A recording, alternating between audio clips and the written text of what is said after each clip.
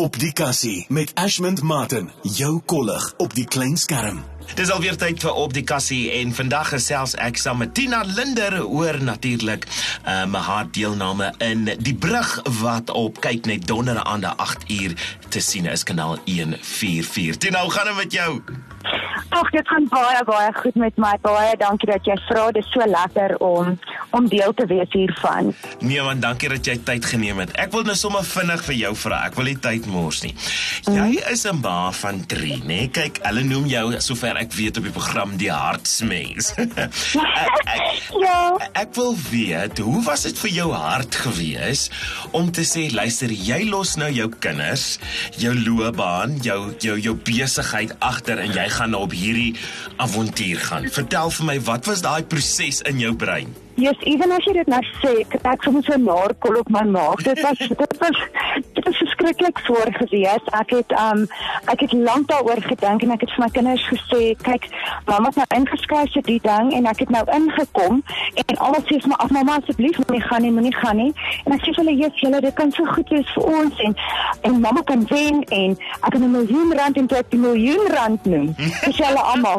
Nee mamma, ek dink jy moet gaan, want die een wil 'n golf stel en die een wil dit en die ander wil dat hê. So nee mamma, gaan. Maar my hart het baie swaar om te gaan, want hulle was alleen by die huis vir 3 weke. So my dogter is gelukkig 18, so sy's baie verantwoordelik. So sy het die leiersels geneem.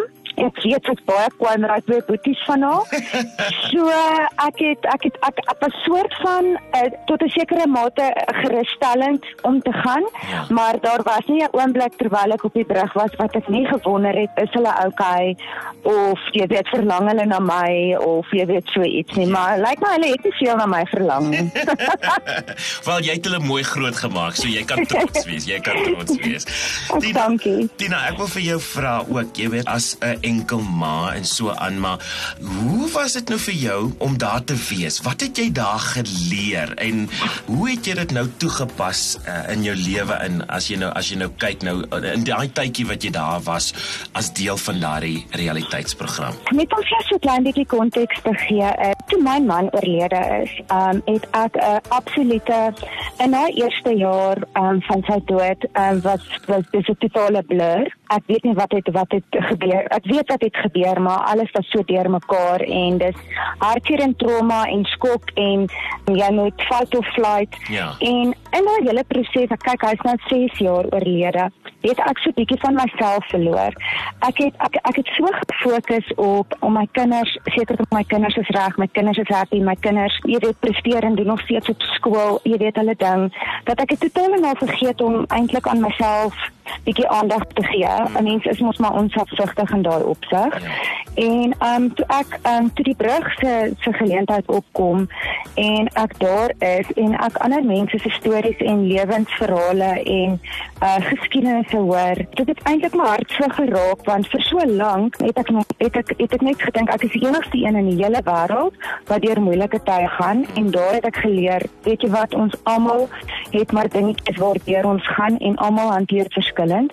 En ek het 'n geweldige vrees vir die dood gehad en my kinders ook, jy weet, hulle wou nie gehad dat ek met iewers in gaan, want hulle was so bang, maar ek kry daai dreadful oproep. Ja. En ek was te bang om my lewe te leef, want as ek leef gaan ek dood, jy weet. So op die Brug het daai gedeelte van my lewe baie gesond geword en ek het agtergekom dat as ek nie gaan lewe nie, gaan ek in elk geval doodgaan.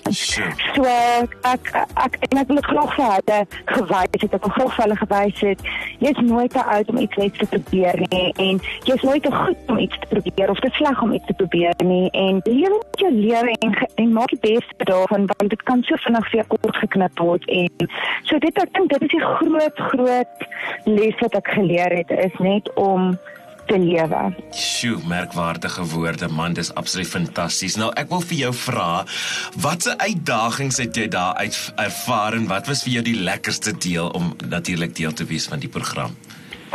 Nee, daar is te veel. Jy gaan vir my hele program te ken om vir jou dit te kan sê. So, om vir jou te sê, wat vir my regtig baie moeilik was, ek het my kinders gemis. dit het elke mens het maar hulle mense gemis, so ek is nie uniek gewees in dit nie. Ja. Die koue sporte was verskriklik erg, daar was nie warm water nie en dit was baie koud. Miskien dalk op die program lyk dit op tye dat dit warm was, maar dit was regtig koud gewees in die aande, so ons het minimaal gesport. En van die spelers het altyd water gebruik as daar wel water was.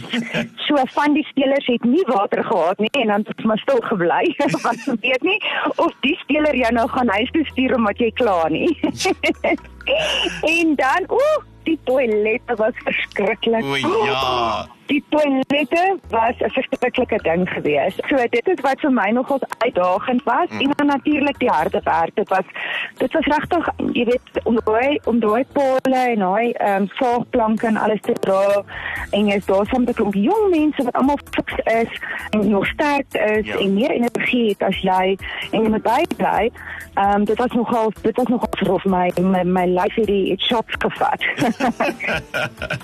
En ag ja, wat lekker was natuurlik jy weet die nommer 1 die natuur skoon. Ek was nog nooit in Volendam nie en dit is verskriklik mooi daar. En weet jy, die mense, ek het regtig daar ingestap en ek het gedink, ek weet nie hoe gaan ek hou nog op van alleen wees en daar het jy net geen alleentyd nie. Ek is omring deur mense waar ek gaan, as ek toilet toe gaan, as ek in kombuis is, by die pale, by die kamer, was altyd iemand om jou. En weet jy, die mense was regtig spesiaal. En ek dink vir my, ek is maar mense, ek het baie goeie vriendskappe hier uitgemaak. Absoluut fantasties, Tina. Nou kan jy vir my bietjie los met 'n titseltjie van wat ons kan verwag in die komende episode? Goed, so tot waar het jy gekyk tot die laaste episode? Tot die laaste episode, ja.